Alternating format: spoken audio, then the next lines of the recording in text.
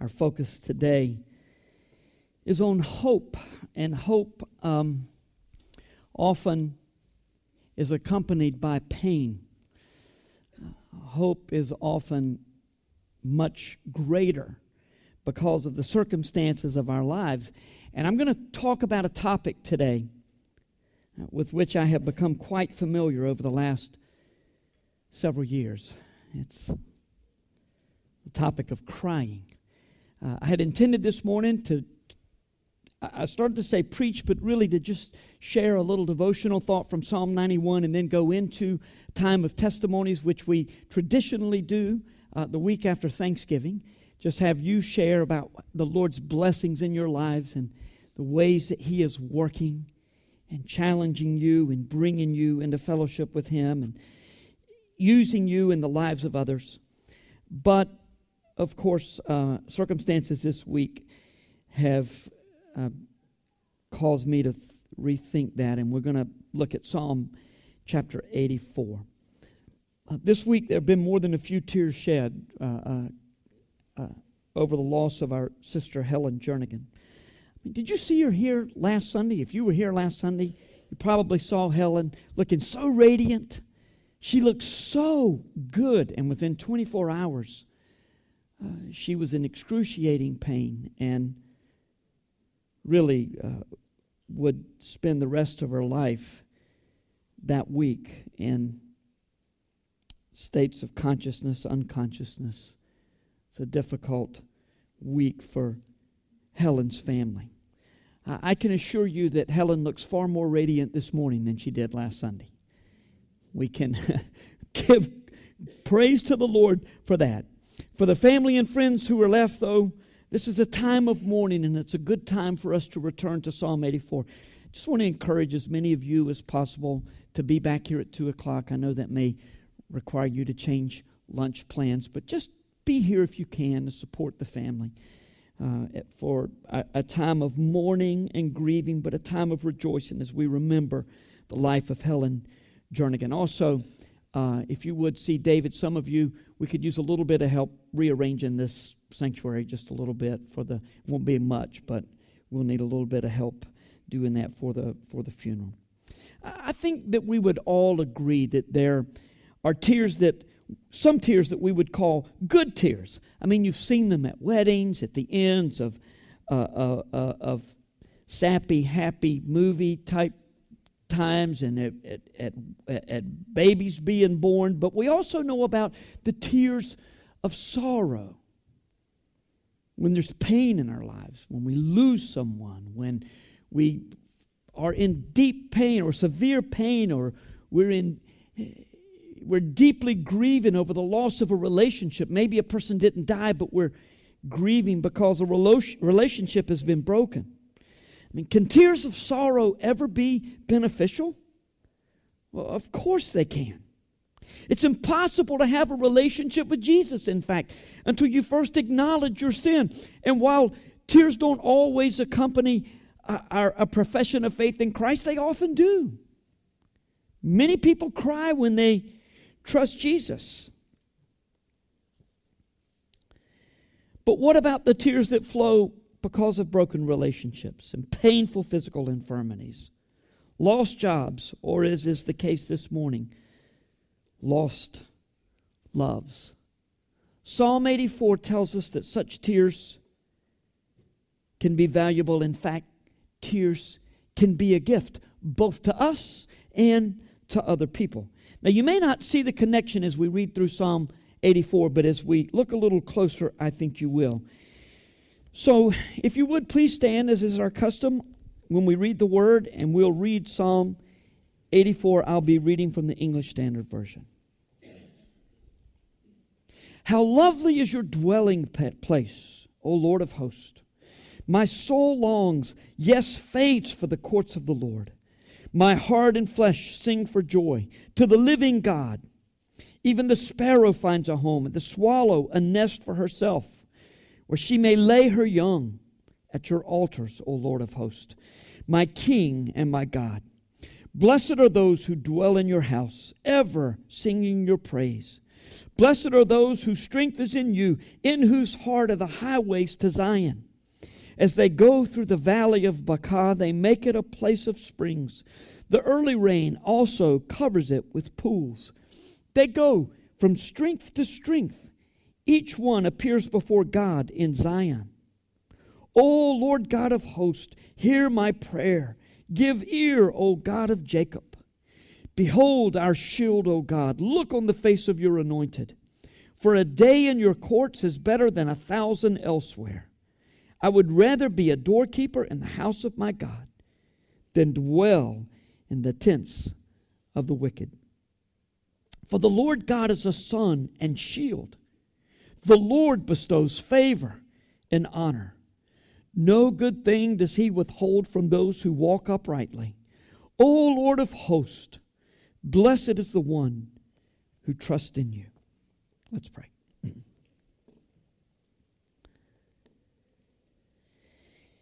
Father, as our hearts today are heavy over the loss of Helen Jernigan, they are also glad because we come before you in your house. And just as the psalmist delighted to be with the people of God in your house, so we rejoice to be together, sharing with one another, listening to your word as the Holy Spirit takes these very words of life and applies them to our hearts. Lord, thank you for loving us, calling us to yourself, and for being with us on this day. We ask that your presence would be so real that, Lord, we are keenly attuned to the ways that the Spirit wants to apply your word to our hearts. Bless our time together, we pray in Jesus' name. Amen. Thanks, and be seated. Well, did you catch the part about tears? I mean, actually, when you read through this psalm, it seems like a psalm of rejoicing, and it is that. But as we look a little closer, you're going to see a significant, specific reference to pain. We're going to spend some time first, though, making a few general observations about Psalm 84. First of all, the author is most likely a Levite, a priest, one who served in the tabernacle or the temple of the family of Korah. We're not exactly sure when this psalm was written, so we don't know if the tabernacle was the place he was referring to or the temple. We don't know if it was before or after David. Actually, could have been with King David. He may have been away from Jerusalem with King David in exile, lamenting the fact that he is away from the house of God in Jerusalem and wanting to be back. Or it could have been later. He very much wanted to get back to Jerusalem, where the glory of God dwelt at the tabernacle or the temple. Longing. There's a longing desire that is all over this song. Longing for something that has been temporarily lost. God's blessings, His strength and His glory overshadow the whole psalm, causing it to become a perfect pilgrimage song for the pilgrims who would go to Jerusalem for a festival, one festival or feast or another, would sing this psalm, I'm longing to be at the house of God. And they would soon find themselves in that place. This psalm has been called the Pearl of Psalms, and that's pretty high praise for any psalm, but I think you'll understand the honor afforded it with such a title as we go. This psalm opens with poetic language. How lovely, it's poetic love language. How lovely is your dwelling place, O Lord of hosts. The writer was expressing a love for the house of God. Love for a church is an emotion that is quite foreign to an unbeliever. But for those who love the Lord, they understand the special blessings that they receive here. The Spirit of God goes with us everywhere, but there's something about the church gathered in the house of the Lord that stirs the emotions. Did anyone love Grace Community Church more than Helen Jernigan? I do hope you feel the way that the psalmist felt about the house of the Lord and the way that Helen felt on Sunday mornings when she would come and worship the Lord with us. The English Standard Version translation in verse 2 is really not the best. At the end of the verse, my heart and my flesh sing for joy to the living God would better be translated, my heart and flesh cry out for the living God, as it is in the NIV. Now, I switched from the New International Version to the English Standard Version because I really do think it's the most accurate and the most readable of all the accurate versions. But this is the best version going. But the NIV beats it on this because this is really what the psalmist is saying. My heart cries out for the living God. I'm longing for the living God. At this point in the pilgrimage, the seeker is not so much joyful as he is desperate to get to Jerusalem in the presence of God. Of course, God's presence was everywhere, just like it is today. But especially in the Old Testament, they saw the Lord's presence. They had seen the way that He came over the tabernacle and especially the temple where the Shekinah glory filled the temple of God. And He wanted to get back there and to be in the presence of the Lord. Now certainly, we recognize that God is not only in this house. We can sense God's presence everywhere. But even today, there's no question that there's a special sense of the Lord's blessings when we gather together on Sunday mornings to worship Him in His house, the church.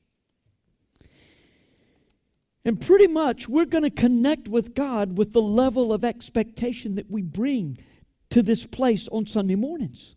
In the same way that the writer cried out, my heart cries out for the Lord.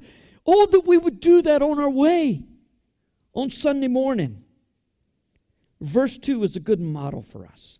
And verse 3 reminds us that part of the temple was open, and the psalmist considered the birds that made their home in the awnings of the roof, the area at the top of the temple were blessed. Even the birds are blessed to be in your house. This is a heart longing for Jerusalem.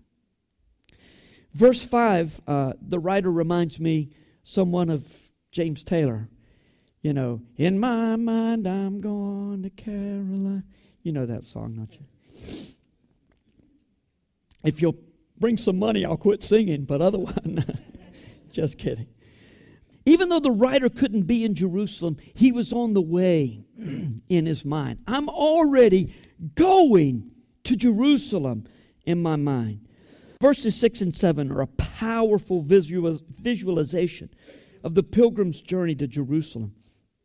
On the way to Jerusalem, the writer, the journeyer, the traveler would pass through the valley of Bacah.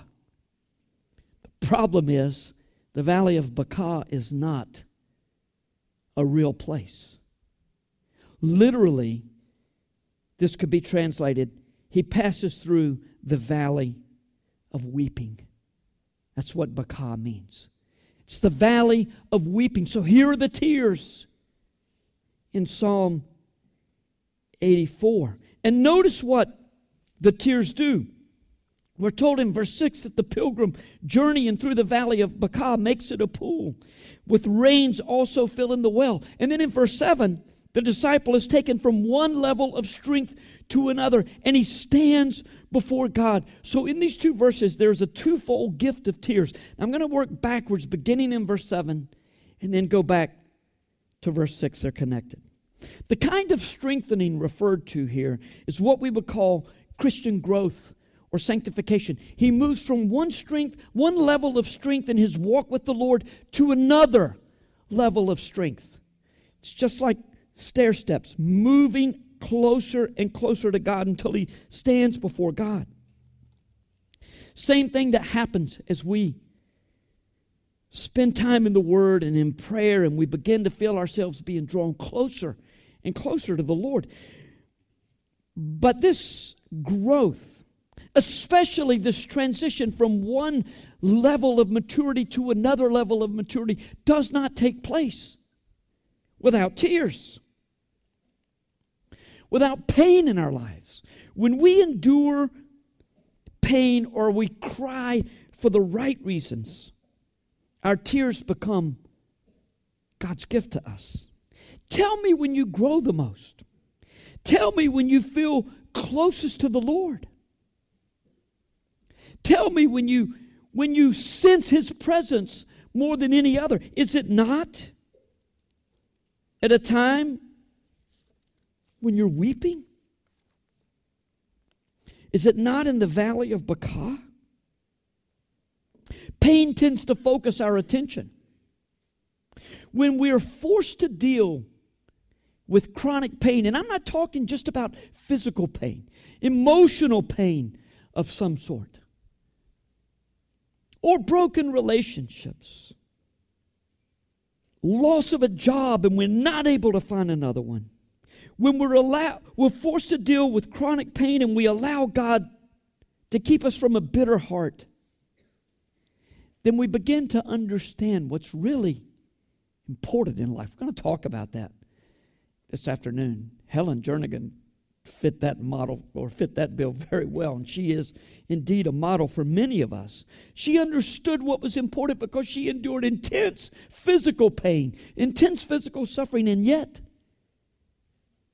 she kept her focus on the Lord, and she really understood. She knew as well as anyone what's important in life. When we get to this place, we discover intimacy with Jesus that is better than any accolades, any possessions, any thrills in any way that this world has to offer. Tears are indeed God's gift to us. But our tears are also God's gift to others. The weeping pilgrim in verse 6 is in a dry and arid land, and he is filling a well with his tears. And so the next person that takes that same path comes to this pool of tears, and he's desperate, and he reaches down and pulls out water, and he is refreshed. Kind of reminds you of 2 Corinthians 1, 3, and 4, doesn't it?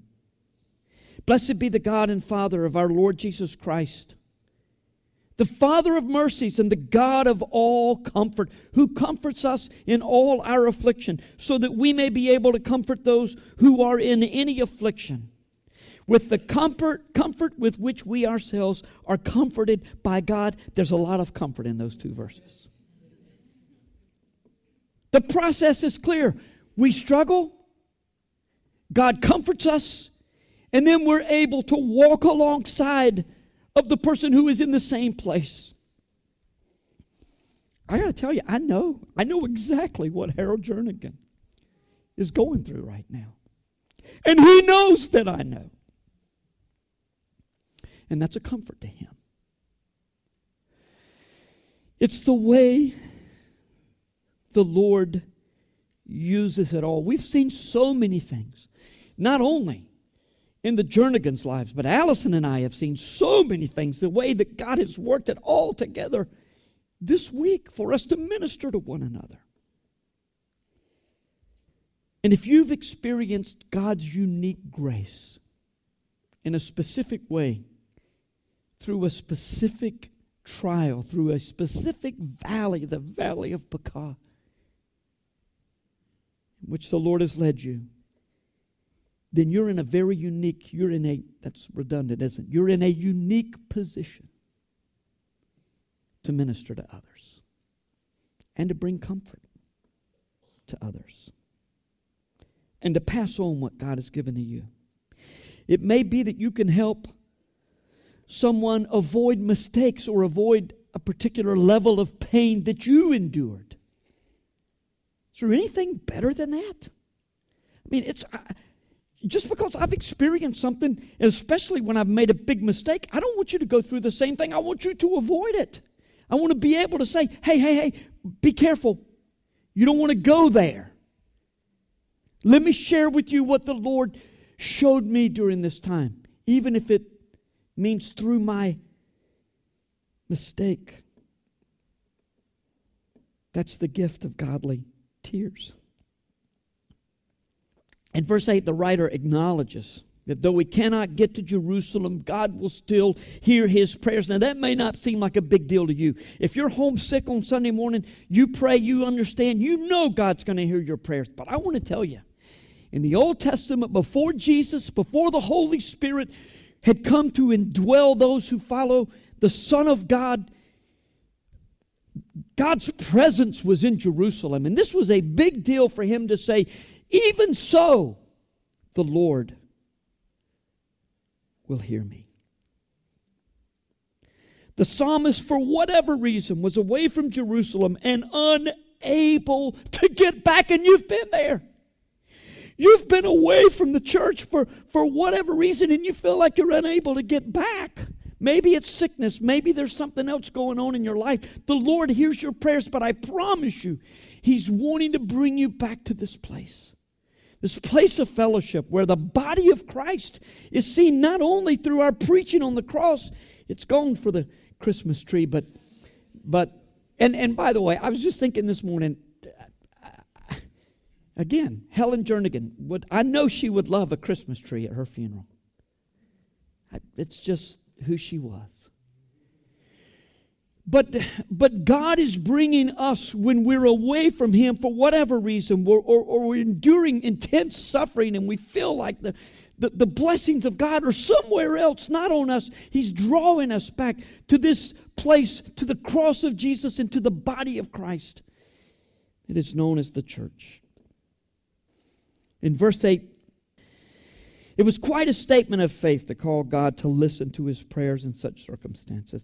And having said such, the writer transitions. And we know that because of Selah. Now in verse 9, the writer prays for the king. Maybe King David, maybe another king. It appears this king is in some sort of exile. And this prayer is for him, the one who represents God's authority in the nation. And the nation prays for him. You may not see this readily in verse 9, but it's there, and it's akin to Jeremiah 22:10. He's saying, weep not for him who is dead, nor grieve for him, but weep bitterly for him who goes away into exile, for he shall return no more to see his native land. You know, I think about Jesus' statement to the women who were crying as he was on his way to Calvary. And he said, don't weep for me. Weep for yourselves and for your children, for the judgment that is coming upon this place. And those who are away from the Lord need to be brought to him, need to be brought back. And in that spirit, the psalmist is praying for the leader of the land, which is a good example for us, even though America doesn't have the same relationship with God that Israel had. We ought to be praying for the leaders of our land. Well, armed with fresh perspective, the psalmist restates his love for God's house, representing the blessings of God.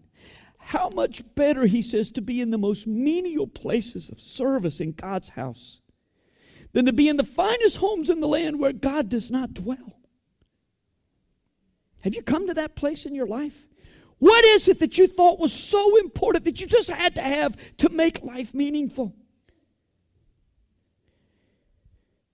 And then something came along to destroy your version of the American dream. Praise God for the destruction of the American dream in our lives. And the focus that is brought to a relationship with him. And as we go through the valley of Bacah, we move from one level of maturity to another. So the psalmist in hope says, I'm coming back. Look at what God does. He provides for us through his Son, and he protects us through his shield. Our only hope in this life or the next is found in the Lord. And those who walk with him, those even who endure the tears of Bacah, which ultimately is all of us sooner or later, will find God's favor and honor on their lives. And so the conclusion, blessed is the one who trusts in the Lord. In case you're not here this afternoon, trusting in the Lord doesn't mean that everything is going to always be okay. Trusting in the Lord, believing God, doesn't mean that He's always going to turn the circumstances. It doesn't mean that He's always going to heal. What is faith if He always does what we ask Him to do? Where is faith then? Blessed is the one who trusts in the Lord, no matter what. I wonder, if we went around the room, especially before the message, if we went around the room and we said, what are you thankful for? You know, this is Thanksgiving weekend. Some of you did that at your Thanksgiving table on Thursday. You said, this is what I'm thankful for. And it's usually good stuff. You know, it's good stuff. Family, roof over our heads, good food. We have all that we could have and then some. I bet nobody said, I'm thankful for the pain that I've gone through and endured. Look, being thankful for the way God uses pain in our lives doesn't mean that we're grateful that He took someone from us, that relationships are all messed up, that we've lost our job. But to be thankful that God looks over us no matter what, and in fact, He's using these points of pain in our lives, sometimes excruciating points of pain, to make us more like Jesus. Because that's what happens when we move from strength to strength. We become more like Jesus.